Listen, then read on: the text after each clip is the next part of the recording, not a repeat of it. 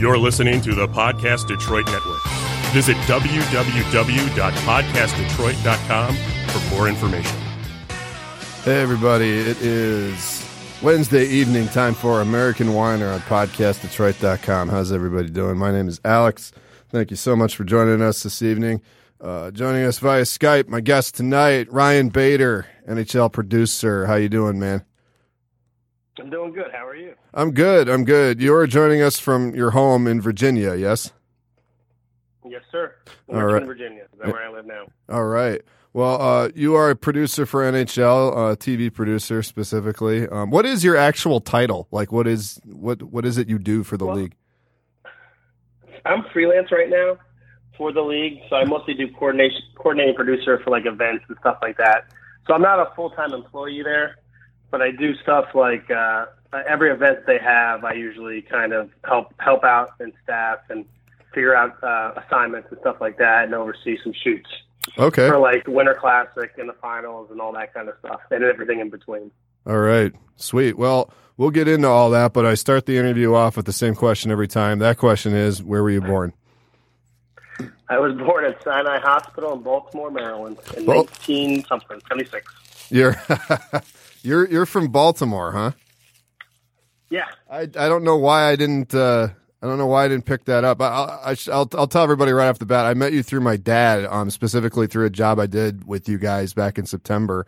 We'd met before, but I feel like we bonded in September for the first time. That was our bonding experience. It was a week up in the Upper Peninsula. But I didn't know you were from Baltimore. I saw Baltimore for the first time in my life this past year. So did you grow up in Baltimore? I spent most of the time in Baltimore. I actually moved around a little bit when I was in middle school and elementary school. I moved to Connecticut when I was in middle school, and I lived in Spain for a year when I was in elementary school. And then I came back to Baltimore for high school, most of high school. ¿Se habla español? Un poquito. It's very. I was 7 at the time, and I've kind of lost it. And I'm very bad with languages, like extremely bad. Oh, me too. I can ask people if they know how to speak Spanish, and that's it. After that, it gets pretty limited. But yeah. So that's pretty cool, though. You moved around. You lived in another country. You moved around, but most of your childhood was based in Baltimore. So why were you moving around so much? Was it your parents' jobs or? No, well, my mom needed a break. My parents got divorced when I was about 4, and then my mom needed a break when I was around 7 and took a hiatus, and we lived in Spain for a year. And then when I was in, I think, 7th grade, I moved to Connecticut with my mom and my stepdad. And then I moved back to Baltimore for 10th, 11th, and 12th grade. Oh, okay. That must have been quite the experience because of school and everything. Did you adjust to that well, or was it kind of a challenge? Yeah, no, it was at points. I think Connecticut in 7th grade, I got a stepdad. I got a new city. I left my dad in Baltimore, and it was kind of a rough adjustment, but I eventually got over it, and I like Connecticut now. It's not that bad. What did your parents do for a living? Your dad and your stepdad and your mom? My dad was a longtime football coach. First on offensive line, then defensive line at a college in Baltimore, Maryland. Okay. And my mom was a hospital administrator, and then she went on to actually be like a college professor and then a guidance counselor for middle school and elementary schools. All right. And now they're both pretty much retired. And my stepdad was a doctor for a long time, interventional radiologist. Oh, all right. So if your dad was a coach, you must have played then? Yeah, I played in middle school and in high school. I played football. I was okay. It's weird because most of the other kids of the coaches were pretty good athletes, and I think I took more after my mom and my athletic ability, and my dad my academics. So it was a really good combo that I kind of got screwed on. Yeah.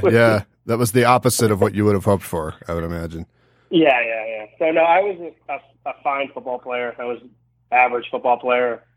And but I like the sport, and I like playing it and stuff like that. And I like the camaraderie of the sport and all that kind of stuff. Was there any pressure from your dad to like succeed in that, or was he just kind of like, hey, you can do it, and if you enjoy it, fine. If not, then it's no skin off my nose. Exactly. My dad was more the latter of that. He was a very relaxed guy. I mean, for a football coach, he's very relaxed and a very compassionate dude. He never pressured me to do any sport really. He was happy when I was playing. He was cool, and he was a good dad in that way. Like he never pressured me. I always felt like loved and all that kind of stuff. It was great. He's still a great dad. So. What kind of a student were you? Oh well. I went to school a lot. You were present. My grades weren't great per se, or I was like in like low math. I was like that kid. Like when I was a senior, I think I was in the math class with a bunch of sophomores. Like that's kind of my academic range. I for a while I thought like I was like the king of C plus B minus. Like I could achieve that at any university or any place I went, because it took very little for me to achieve that. But like to get above that, I probably would have had to work, and I don't think I was ready to work at that level. I did the same thing. I was in, like you said, I was a senior and I was in a math class with a bunch of sophomores. That's just, and I mean, it's just at a certain point, like I knew by then, you know, I'm not going to get this shit. If I was going to get it, I would have gotten it by now. And that's okay, because I was good at English and a couple other things, but it was like the math. It's like I don't know why they keep trying. You know, this isn't going to happen. So I feel you on that. I think part of the reason I went to college was they didn't need a math requirement. I was like, that sounds awesome, and I'm good. Yeah, good with that. So let me ask you this. I kind of want to jump. This might be jumping ahead a little bit, but how did you get into TV and producing when you were that age? When you were playing football and being a student, did you have any interest in that sort of thing? Was that something that an ambition that you'd had as a kid, or was that something that just kind of happened later when you became an adult? Well, I look back at it now. I mean, me and my buddies used to make movies and stuff like that, like, you know, with the VHS camera, and we'd run around like idiots and do stupid stuff with the camera. But I never really thought about it. In college, I didn't even know what I wanted to do at all. But I think after I graduated, I was doing some work as like a temp, and then like just doing like beta testing for this computer program. And I was just like, this is not really what I want to do. I think I want to work in entertainment. And I didn't know what facet or what I wanted to do. And I just kind of, when I was 23, I moved away from Baltimore, and I went to Los Angeles and lived there. And actually, thankfully, my stepdad's mother lived out there, and I was able to stay with her in beautiful Tarzana, California. Huh. So that's kind of, I mean, so you did make movies when you were a kid, though, but it was never like a serious thing. It was just sort of a thing, something to do. Yeah, I didn't even think about it. Like in retrospect, I just kind of popped in my head when you asked me. Like we used to, like, you know, like just beat, like wrestling movies, beat the crap out of each other, or like, you know, like scare each other and do that kind of stuff on the camera. But it wasn't like anything like, you know, artistic per se. Yeah, there wasn't like a coherent approach to it. It was just sort of like, we're gonna fuck around and turn the camera on it and see what happens. Exactly. There definitely was no coherency to anything I ever made as a kid. And to be honest with you, as an adult, there's not much coherency either. But you know, I try. Do you still? So you don't still have any of those tapes or anything like that? That's not something you hung on to. No, my dad does. I just haven't. I'm embarrassed to look at them and that kind of thing. I probably will eventually. Well, where did you go to college then? I went to two schools. I was happy to get into college.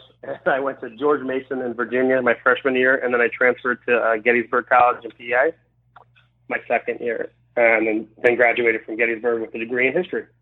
Oh, okay. And why? How'd you end up doing history then?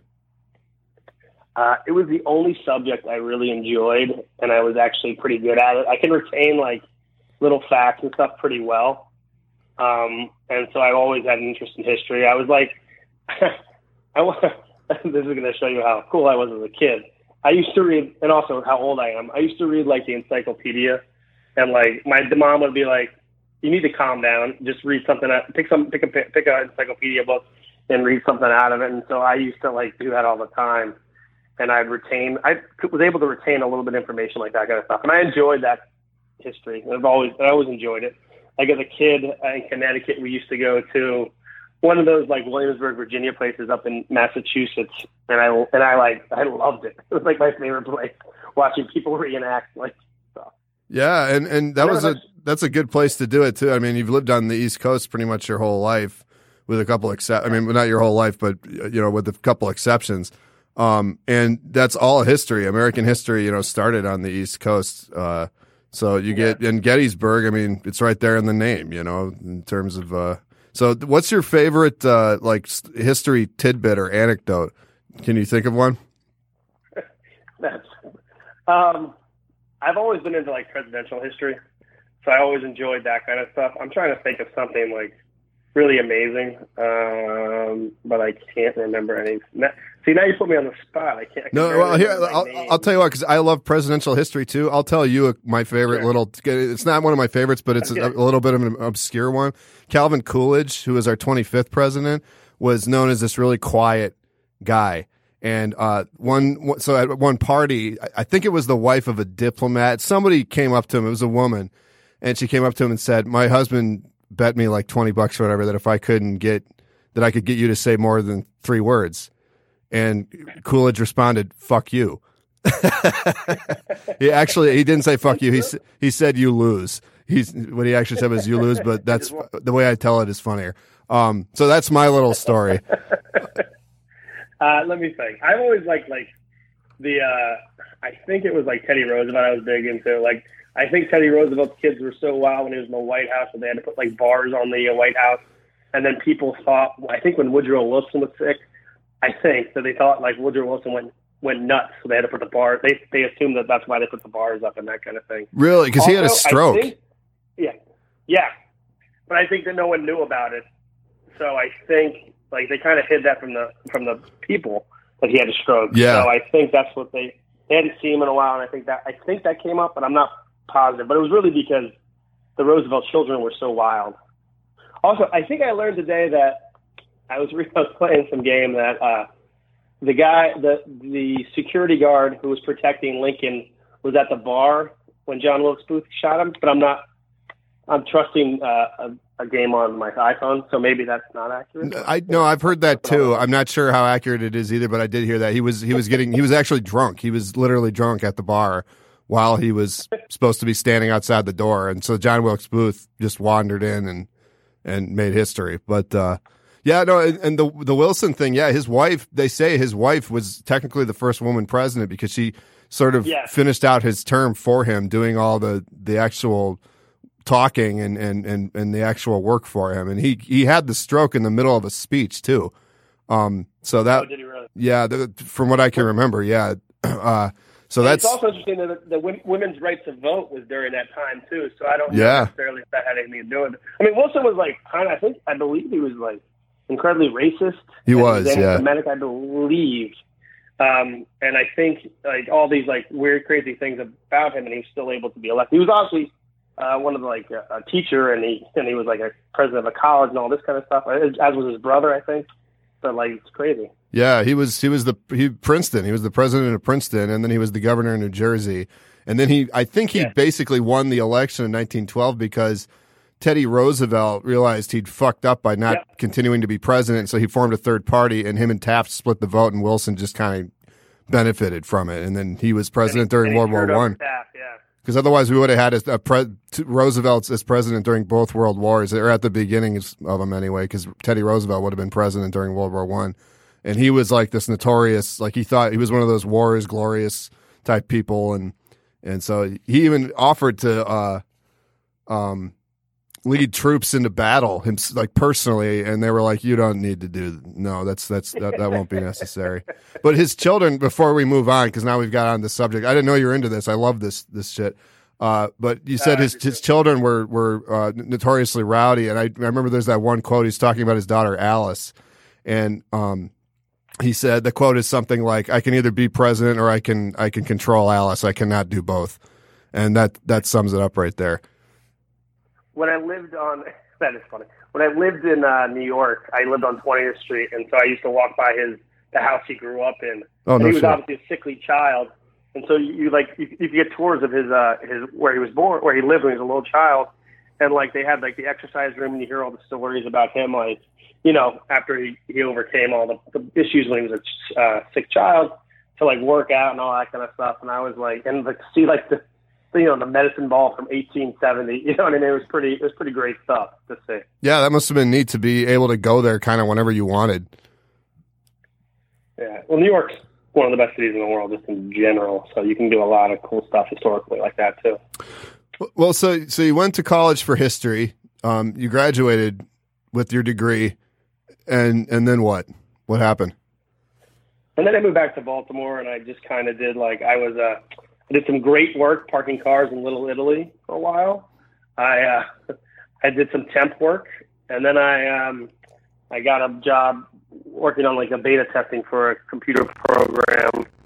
And the funny thing is I don't really know how to use computers that well, and I don't know how to code or anything like that. It was just beta testing and helping out with like customer service and stuff on the phone. But I realized pretty like midway through that like year when my boss goes, "So what are you going to do next?" And I was like, "Oh, you don't think this is good for me?" And I was like, "Yeah." So then I started thinking about what I really wanted to do with my life, and I was like, I kind of want to get into entertainment, and but I didn't know what venue or what avenue, how to get there or anything like that. But I knew Los Angeles. I had a buddy from high school out there, and I decided to just try living out in LA for a little bit and see what happened. And so you went and lived with your stepdad's mom, it was? Yeah. She was the best. She's a great roommate. So what happened when you got out to LA then? I continued doing temp work. I realized I needed to get in shape because everyone else was in shape, so I worked out a lot. And then I used to do temp work for like B of A out there, and that was okay. It was pretty easy stuff. And then I was talking to my friend who lived out there, his friend, and I was like, I just want to get into TV. I'll do anything. And he's like, I could probably get you a PA job working on a company that does Travel Channel shows.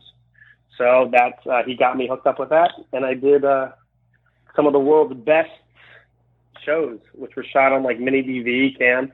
This is like 2000, I think. So it was pretty early on for a mini DV, and it was all SD, all that kind of stuff. So I did all that kind of stuff. Did that for a couple months, and then I eventually, there was an email that came out. They were looking for PAs on a sports documentary series, and I'd always had affinity for sports. I grew up besides reading, I used to love statistics and stuff and reading stats on baseball players, and I retain a lot of useless information. So it was kind of perfect for me, and I applied, and I somehow got that job. That was pretty cool. And I worked on a documentary series for a year and change, and that's kind of what got me into sports TV. So it wasn't that long, after you moved out there and you were into it. Like you did some sort of odd jobs at first, but then you got that Travel Channel job, and then you were off. And that was it. And it clicked with you. You were like, I made the right decision. I'm enjoying this like I thought I would. Well, I was scared out of my mind to move out there. But I was also scared of talking to women, and, I was scared of anything back then. So I decided, I kind of felt good about what was going on. At least I was trying something different. And, you hear all the stories about friends of friends who go out to Los Angeles and then come back a month later, or come back 6 weeks later and stuff like that. And I was like, I'm going to at least try it for a year and see what happens. And it kind of worked out where I was able to get one job, and then quickly, there was no time between the first job. It was I think I ended my first job doing the Travel Channel stuff. I ended up Wednesday before Thanksgiving, and then I started the show on Monday, that following Monday after Thanksgiving. Do you remember your first assignment on that job? Oh, it was drive around and drop off tapes and pick up tapes from Fox. It was a Fox Sports show, so I used to pick up tapes from Fox Sports and then go back to our offices and drop them off, and then I would pick up tapes from somewhere else and then drop them off. And I was really good at getting lunch for a long time. I got lunch for a while. I used to go to Chipotle a great deal. Not Chipotle, actually. It was Baja Fresh. I'm sorry, Baja Fresh. And used to get meals there and get kookaroo. It was all good times. So you were a gopher then to begin with. You were a tape runner and a go get lunch guy. I prefer runner instead of gopher, but yeah, I was a gopher. Yeah, I was a PA. So how long did you do that for then at the Fox Sports thing? For the runner, I did it till probably for about a year, and then I kind of became a PA. For the company got another series, but this time for ESPN, a documentary series, and I did some runner stuff for them. And I was more of a production assistant really then. At that point, I didn't have to go and get people lunch and stuff. And you just learned as you learned from other people around you, and they taught you, they walked you through stuff, and they helped you out a lot. A lot of people were very helpful, like trying to guide you, especially at that level. You know what I mean? And right. Make sure you were okay. Like to be honest with you, when you're a PA, as long as you're like, if you keep showing up and you work hard, you do get recognized at that level pretty quickly. Yeah, it's difficult to fuck that up. All you need to do is just, like you said, show up and take orders and not screw up the orders, and then you'll at least get to stick around. In my experience, yeah, I did mess up the boss's order every single time though. One of the bosses, I know he would constantly ask for like guacamole, and I would constantly order no guacamole, and I constantly order like, this is from Baja Fresh. I'd be like, no guacamole on this. And like I would come back with like 30 lunches, and there was always guacamole on that meal. I think at one point I was like, "Dude, do you think it's me who's messing up this meal, or it's the guy making it?" Yeah, like I'm really trying to make my life in the season. And he would kind of laugh at that, but like I could see like he was disgusted by guacamole. Yeah, he'd laugh and then he'd say, if it happens again, you're out of here. Yeah, exactly. You were there almost. It was like you were there. So, what was the documentary series that ESPN gave you guys that you worked on?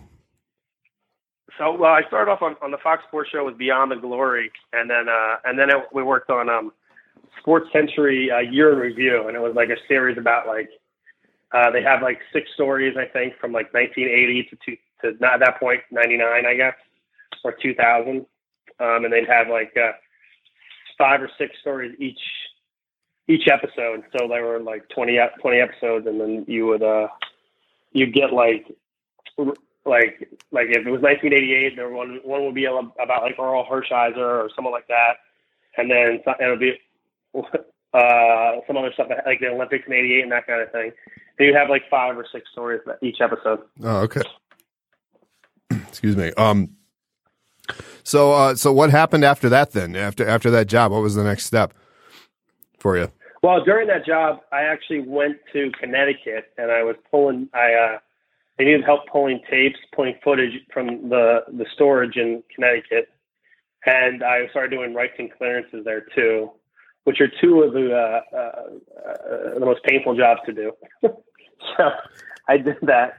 And then when I came back from there, I made a couple connections in Bristol, and a show they were looking for at that point I was kind of like I was a segment producer at that point because I finished off a bunch of the shows. So and a researcher, and I kind of got a job with Jim Rome is Burning. It was Jim Rome going back to ESPN.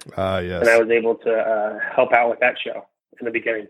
So you had already done some producing before you left the job in LA then? Yeah. When I left for LA, Jim Rome was in LA. Oh, Jim Rome was in LA. Oh, okay. Yeah. Oh, you mean when I went to Connecticut? No, I was still like learning, but rights and clearances were an important gig. It was a little bit more than just doing like PA work and pulling. And then when I came back to finish the series, I was kind of helping out with the segments and all that kind of stuff, segment producing, that kind of stuff. So do you remember the first assignment that you had as a producer though? Because you'd been climbing the ladder, you'd been getting jobs with more responsibility for a little bit by then. But do you remember the first job where you had where they're like, okay, Bader, you're going to be producing this. Here's what we want you to do. I guess it was segment producing at Jim Rome. We would have different segments. Like the show in the beginning was a weekly 1 hour show. And so we had several segments, and I would research the guests, and I would also I would do research and do pre-interviews for the roundtable discussion that they had. That's kind of the first I would kind of help out with that, and that was kind of my first producing role, segment producing. Did you find that your knowledge of sports statistics sort of helped with that job?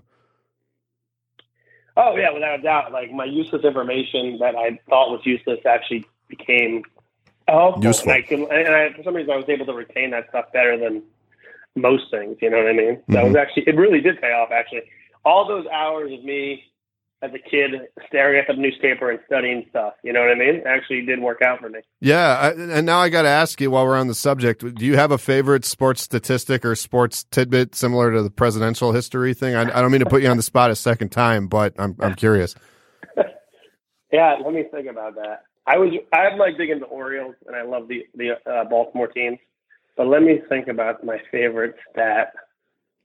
Like the one that helped me get the job with Beyond the Glory was, they asked me at the time, they asked me any facts I knew about Bill Buckner that wasn't like the ball going through the legs, you know? Mm-hmm. And I said when he retired, he was the hit leader for active players. And I think that impressed him, maybe. I don't know. But it was true. So that helped me get the job. But let me think of some of my favorites. I just love also like, let me also talk about like growing up, I loved watching like NFL films shows. Like, you know, like when they used to do like a year review of each team, and they do like, you know, the 1984 like Tampa Bay Bucks who were like 4-12 or whatever. Mm-hmm. And I would be like, they have such a positive spin on it and stuff like that. And I always loved that stuff. So that was like one of my things growing up where they were 6-10 actually. Now that I look at the stats. So, but sorry, I've got to jump back. No, go for it. Yeah. Sorry, no, that was pretty much it. And so like my favorite, like, I don't know if I have any like stats that like would blow your mind. I mean, for a long time, I was able to do all the like the Stanley Cup winners, the NBA winners, and the MLB and Super Bowl winners from like the late 60s till like 2010, but I can't do it anymore. I'm just I've lost that beautiful skill that I once had, but I was able to do that for a long time. Well, it sounds like because you said you like Baltimore Orioles, so and then you were mentioning football quite a bit. So you've mostly been a baseball / football guy. Those have been your two specific sports that you followed. No, I was into basketball a lot too. But growing up, and I liked hockey. I went to games, and I used to go to like Caps games. I used to listen to the Rangers on WFAN when I was a kid, because nothing beats hockey on the radio. So that's a joke. I was going to say I couldn't tell. No, I used to listen to hockey on the radio all the time and that kind of stuff. I listened to everything that was on WFAN. So I listened to a lot of Mets games, and this was right in like middle school. So I would listen to WFAN like all day, every day. And they had Rangers and Mets, and they had the Giants, I think, back then. So I listened to all that stuff all the time. And they had the Knicks too. They had everything, actually. I don't know how that worked out. So you've been pretty well-rounded from the very beginning. Then it's almost kind of like odd that you didn't see this coming, that your job would entail, you know, the knowledge that you considered useless for so long. You know, I mean, you're spouting off just now. You know, I can just tell like your mind is like rattling off all these different little things, and it's like I don't know how this guy didn't think he was going to end up using this at some point in his life. Well, I didn't know what I wanted. Like, to be honest with you, I was just happy when I chose a major. I was ecstatic that I had a major that I liked, because it was like pulling teeth trying to figure out what I wanted to major in college. And luckily, Gettysburg doesn't have a vast selection of majors, so they're pretty basic. And it's a very small liberal arts college. So I was like, I like history, and I think I can do something with that, you know. But no, I didn't think I would be able to use any of this useless information. I also know a lot about like 1980s sitcoms too, but I didn't think that would pay off either. Well, yeah, man. I mean, all those things I'm still waiting for that really to pay off. But yeah, it could, man. I mean, 80s nostalgia is a thing right now. And I mean, it's probably not going to be going away for a little bit. So I'm sure something will come up, and it's TV. I mean, you're already in the right industry. But yeah, and then the history thing. I mean, we have the History Channel. I mean, I believe it's mostly reality TV now, but you never know. It could, make a turnaround and go back to the actual history. But in the meantime, sports isn't going anywhere. Exactly. So how long were you with Jim Rome then? I was there for about 2.5 years, and it was a good experience. I really enjoyed it. I had good bosses, and Jim was the first talent I ever worked with, and he was good. He was a really intelligent guy, and I've never seen a guy work harder than him. And it was like I would get emails from him at 5 in the morning, and then sometimes at 11 o'clock at night, and I was just like, this guy has an amazing work ethic, and it kind of rubbed off on you too, because you wanted to help him as much as he needed. So, would you say that was the job where you finally became a producer? Like after that 2.5 years, you walked out and you're like, I'm a producer. This is what I do now, and this is going to be my career.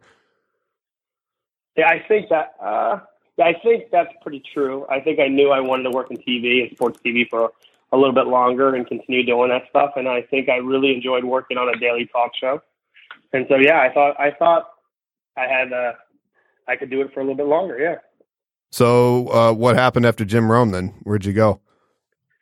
I got a job in New York working for the show called Classic Now, which I was there in the beginning of that show, and I was also at the end of that show when that show got canceled from ESPN Classic.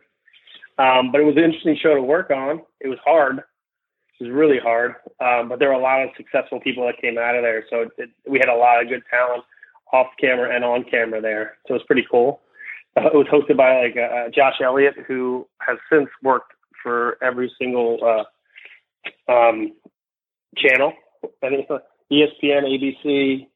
I think he went to NBC Sports and then CBS, and then now he's doing a show on Fox. And they have some guys behind the scenes who have been really successful, like Dan Patrick's producer worked on there. Paul Paps worked on the show, and Ariel Helwani, who's one of the leading MMA MMA guys, writing-wise, and he works for ESPN and all that kind of stuff.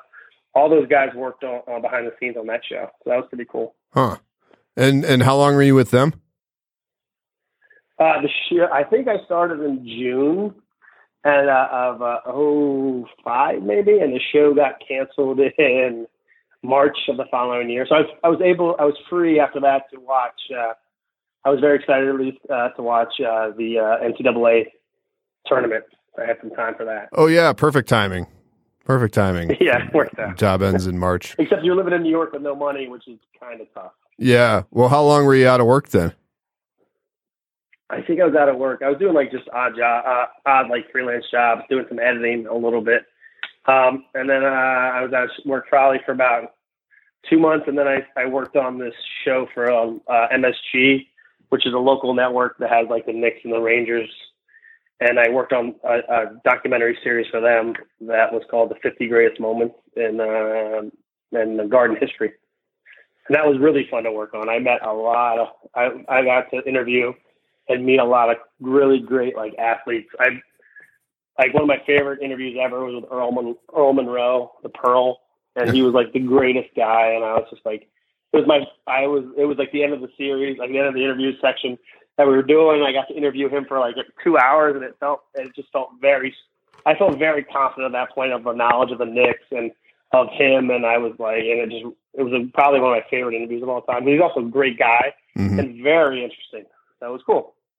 And you guys hit it off then too. That must be nice to like meet a person that you've admired for so long, and then they treat you as an equal, and yeah, you was really cool. You have a moment with them that you can cherish for the rest of your life. So, yeah, it's pretty cool when that happens. Well, so when did you end up with the NHL then? So after that, I did some stuff for the SB Awards for a couple years, and then one of my friends was working at the NHL, and she recommended me for a producer job at the NHL, and I was able to get that. And that was in 2008, I think. And so what specifically was the job? What were you working on? In the beginning, I wasn't sure, but I ended up. It was mostly it started off as digital content, and then it because that was the beginning of like digital content, right?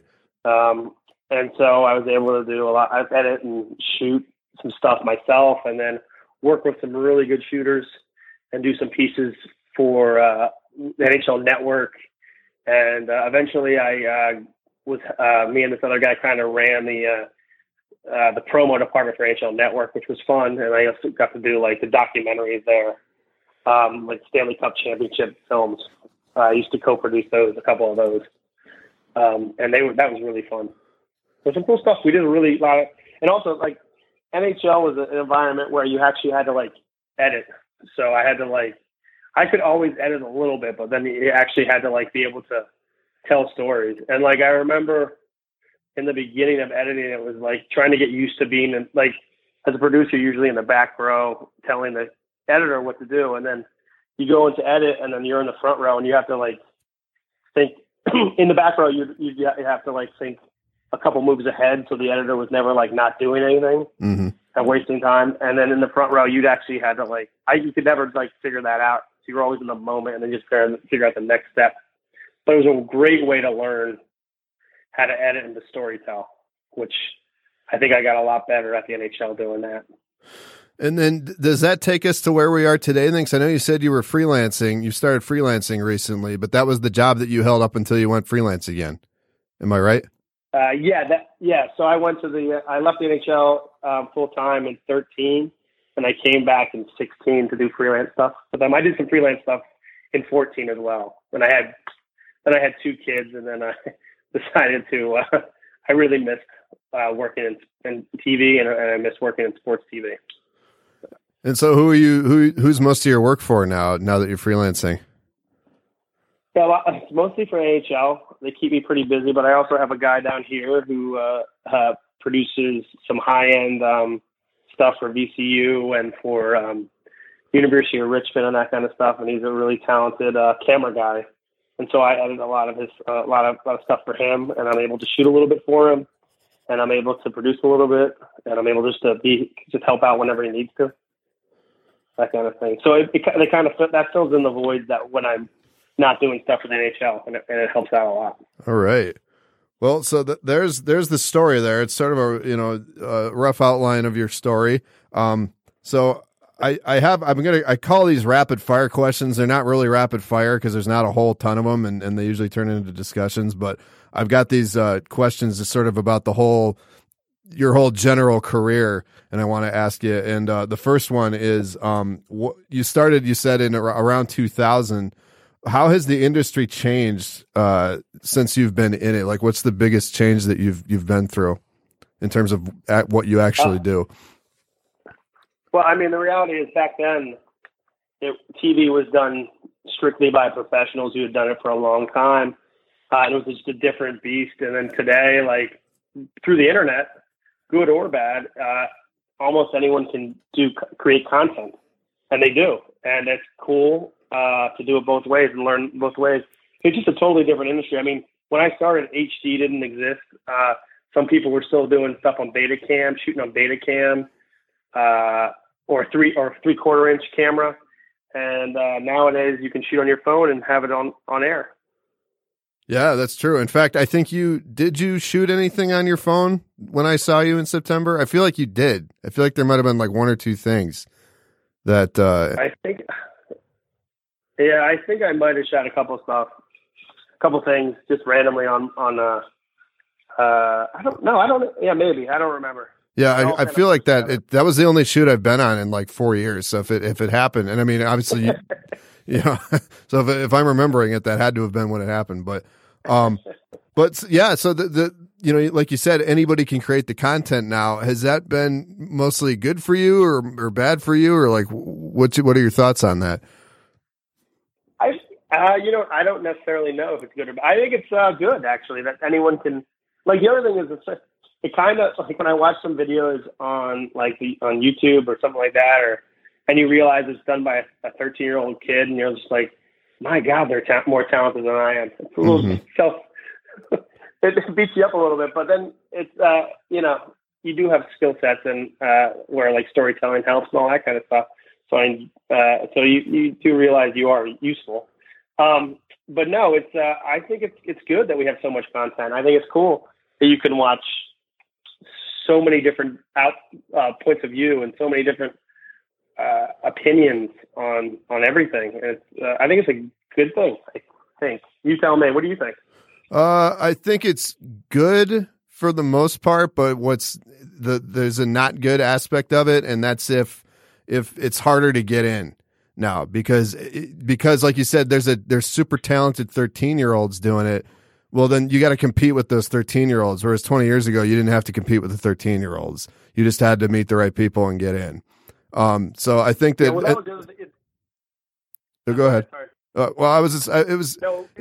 It's like that everywhere though. Like I mean, I'm a writer, and like fucking everybody writes now. It's insane how many people you think that you write your first novel and you don't know anybody personally who's done it, and you're like, oh, this is cool. But then you go online, you go on Twitter, and you're like, there are thousands and thousands and thousands of people doing this, and it's almost a lottery.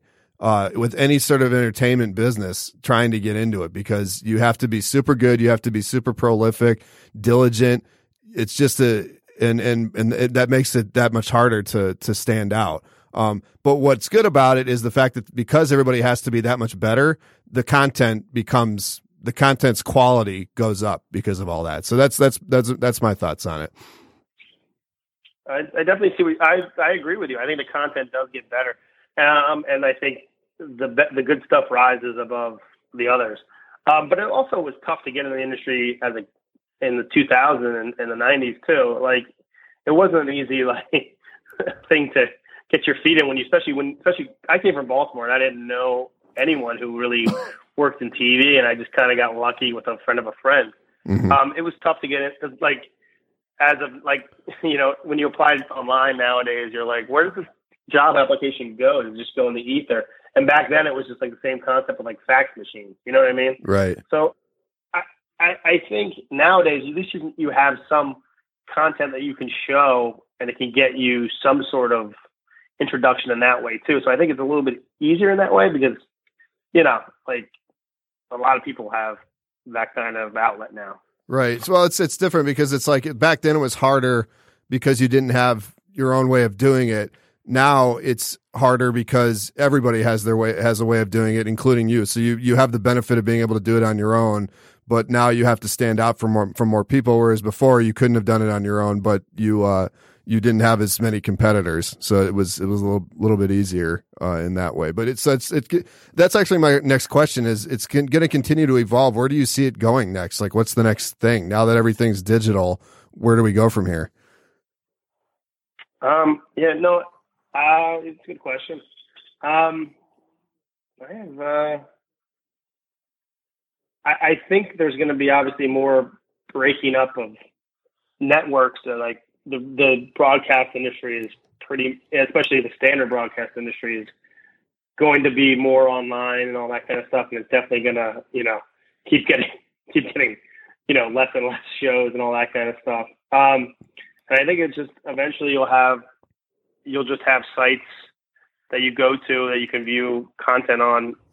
That sounds like I'm like a really old man, but Apple TV, you can watch anything on there now. And I think that's essentially, you'll just be able to view anything you want to view at any time, essentially. Right. What it is like today. But it's going to be continuation of that, I think, for a little bit longer until something else is kind of created. I'm not positive. If I knew where it was going, I think I would be in a better position than I am currently. Well, that's the thing. Like, you look at teenagers, and like teenagers watch YouTube. That's what they watch. They don't watch TV. They'll stream something. They'll watch like Netflix or whatever, but it's all YouTube. It's mostly YouTube. So it'll probably be some form of that. I remember when I worked on Jim Rome, we used to do these like mini pieces that were like behind the scenes of like specific players, and I did some with like, remember doing one with like Dante Stallworth when he was with the Saints, and I remember doing it with a couple of the Bucks back in the day. And then like those pieces is pretty much what content is today. And I was like this, and I knew at that point, like this is what the internet's going to be, like little shorter pieces, and obviously now longer form pieces now. But like back then, because video streaming was so difficult, like I knew where it was going to go. But now it's like so wide open. Like if you told me I think on Jeopardy's Final Answer last night was like this company had in 2004. This company had 4,000 or 9,000 like storefronts, and today it has one in Oregon.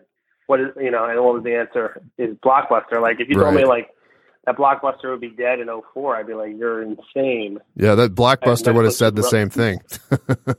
And that's what, and then we saw what happened. They owned part of Netflix, and they kind of screwed up that deal too. So. Yeah, they did. I think Netflix like offered them some deal, and like around then it was the early 2000s, and it was like a steal. It was like maybe in the tens of millions, and Blockbuster was like, no thanks, we're good. And now, here we are. Now they're kicking themselves at their one location in Oregon. Next question. What is something about producing that no one understands that you wish they did? I think I think the best thing as a producer you can do is just be decisive in your decisions. Even if they're wrong, you can fix them later on. But like in the moment, to be decisive, it's because it's so like being indecisive is the killer of making TV and making content. So if you're decisive in your decision, hey, if you're wrong, you're wrong, but at least you made a decision, and that was the right decision. I noticed that, like, I learned that a long time ago with, like, editors who were in rooms with producers, and I used to watch them as a PA, and I'd be like, they would be, like, kind of wishy-washy about something. And, like, the reality is, especially in documentaries and stuff, you can always fix it later, but at least make the decision now, you know what I mean? And so I always thought that was the best quality to have. I guess I didn't really answer your question because I just went to that answer, but I think, what was your question originally? It was actually, you did answer. It was, what's the one thing about producing that nobody understands that you wish they did? And it's that your decision making needs to be on point, just like a politician, it sounds like. Yeah. Well, because producing isn't like just when you're on a shoot, you're handling like you're always juggling things as a producer.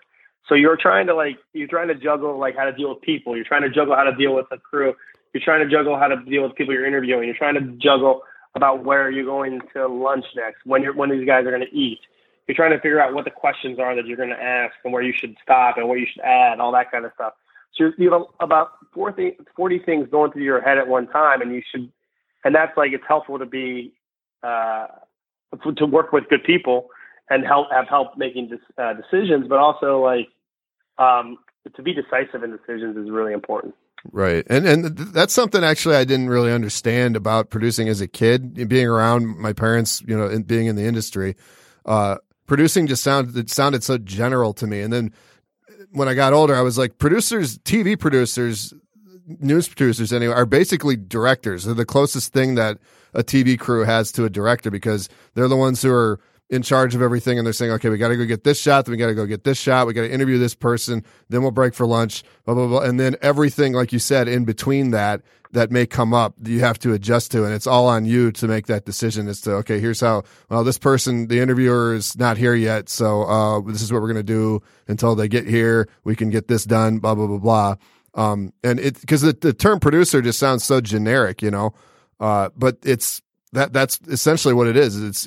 It's the closest thing that I can think of is a director. It's you're directing everybody, up to actually, except for what's actually on camera, because it's not scripted.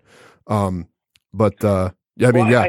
think director is, like, if you notice in a lot of documentaries now, like back in the day, I don't remember people being called directors, like the head producer. But now they are. Like Ken Burns, I always knew him as a producer. I never heard that he was the director of a documentary. Because directing documentaries seems like you're manipulating stuff. Yeah. But like in reality, now that title has become normalcy. Like directing documentaries, all those 30 for 30s are directed by someone that ESPN did. And but I don't remember as a kid like like. Let me check IMDb, but like I don't know if Ken Burns was ever known as the director when he was like creating like Civil War and all that kind of stuff. Yeah, I didn't even know that was a thing now. Huh. Yeah. If you look, you always see like directed by, but let me like Ken Burns, like, you know, who pretty much started even sports documentaries with like baseball, you know? Yeah. Yeah. He's always just titled as producer. Oh, he's director. Never mind. Director. He's 31 credits. I'm completely wrong. I guess he is the director of Brooklyn Bridge, and that's what he kind of got started on in Civil War as director. I don't know. But I always knew that as producer. I didn't know that was a director until like the mid or late 2000s when they started coming out with like documentaries really got into another heyday. Right. Well, and that's the thing, because like when I hear director, I assume somebody is like directing like actors and say this line this way, and I need you're at like an 11, I need you at a 7, you know, and but apparently they're using that term for people who are just filming real life stuff or putting together archival footage. So we just learned something new today. Did you watch? If you like Ken Burns, did you watch the Vietnam documentary he did a couple years ago? You know, I haven't seen it yet, but I always liked Ken Burns stuff growing up. Like I watched every episode of Civil War. I loved baseball was like my favorite thing of all time. You know, growing up, it was like amazing the fact that he did 9 episodes and then eventually, I guess, 10 on the game that I love the history of baseball. You know, so it was one of my like favorite things in the world. But I watched the Central Park 5 recently, but I haven't seen the Vietnam War, but I know it's amazing, I'm sure. Yeah, it was good. I mean, he's got so many. Like I was shocked. I knew him for the Civil War, the Roosevelt one, and then the Vietnam one, and then I looked him up. I'm like you said, he has like 31 movies, 31 credits just as director, and that doesn't include all the other things that he's had his fingers in over the years. He did one on Prohibition that I watched. That one's pretty short. That was good too. But yeah, so you're welcome, Ken. There's a free promotion for you. What's something that surprised you? He needs more promotion and more. I know, especially from especially from me. Yeah, I'm sure he'll appreciate that. What surprised you about this job when you started? What surprised me?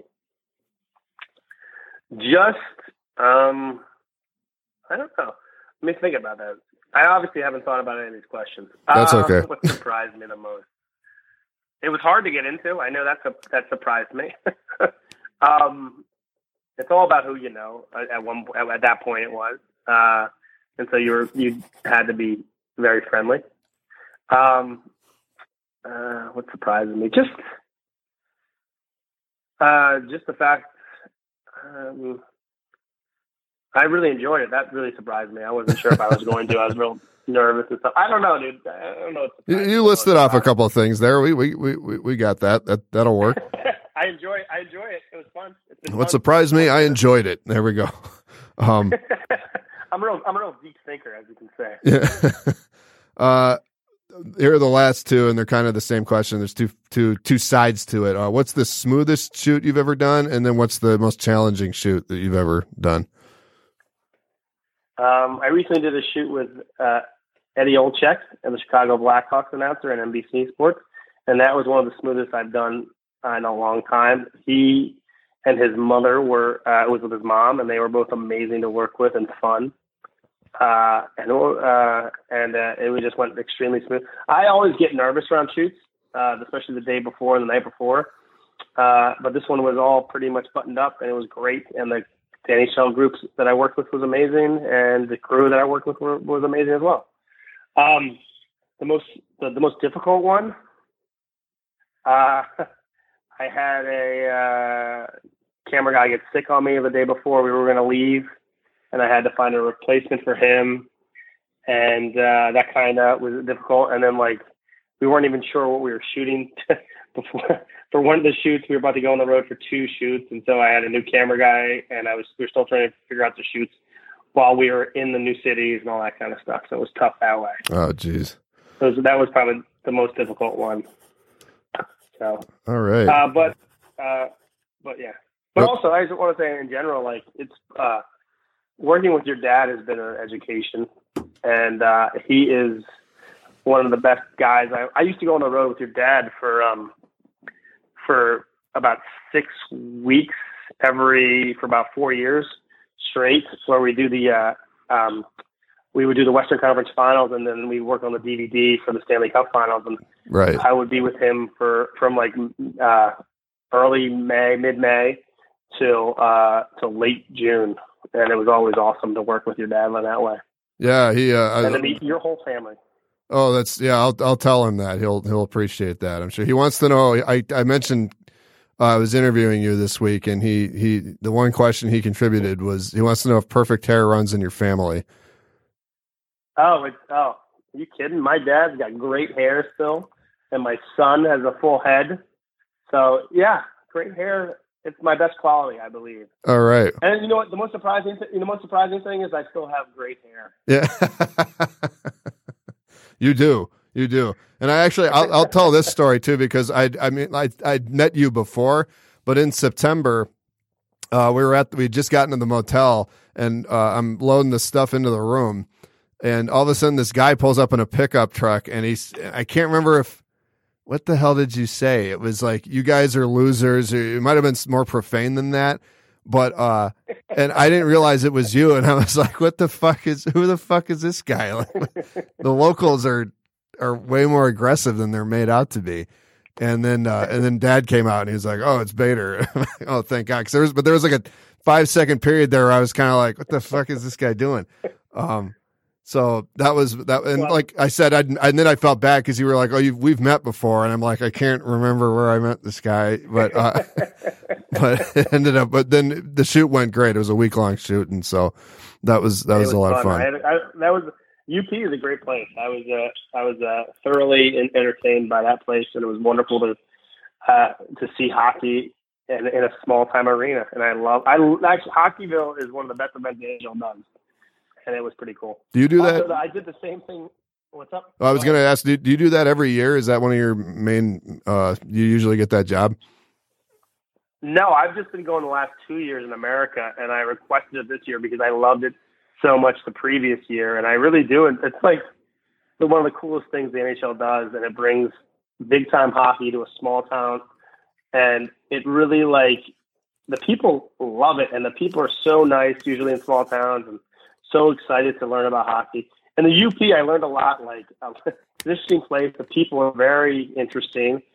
I think they're either really extremely friendly or extremely like kind of not as friendly. But eventually you can break them and they can become friendly as well. Right, right. It's an interesting place up there, and it's beautiful up there too. It is. Yeah, that was the most. I'd never been that far north in Michigan before, and I've lived here my whole life. And that was what it really stood. Like, we went to that mine that one morning, and that was absolutely gorgeous on the hillside.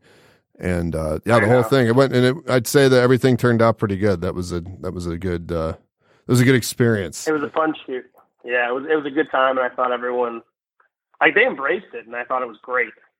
So I thought it was fun, and the arena was one of the best looking arenas I've ever, for one of the oldest in the country. Yeah. Maybe the oldest. I was confused by the stats on that, but I think it's the oldest. But I really enjoyed it. It was like the first. It's the oldest that was like purposed as an continuous. Yeah, continuous. Yeah. That's still being. It's the oldest that's still being used. That's what it was. It's the oldest arena that's still getting used. So yeah, and I had no idea it was right there. On the Horn in up in the UP. So another thing got to learn.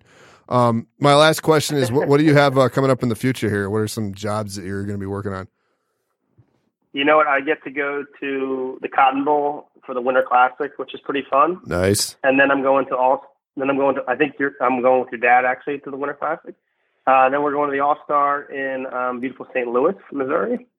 And then I think there is an outdoor game. There is an outdoor game at the Air Force Academy in February, which I'll be going to as well. So I'm pretty excited about those locations. I haven't spent much time in Texas and haven't spent much time in Colorado. So it'll be good to see those parts of the country. Right on, man.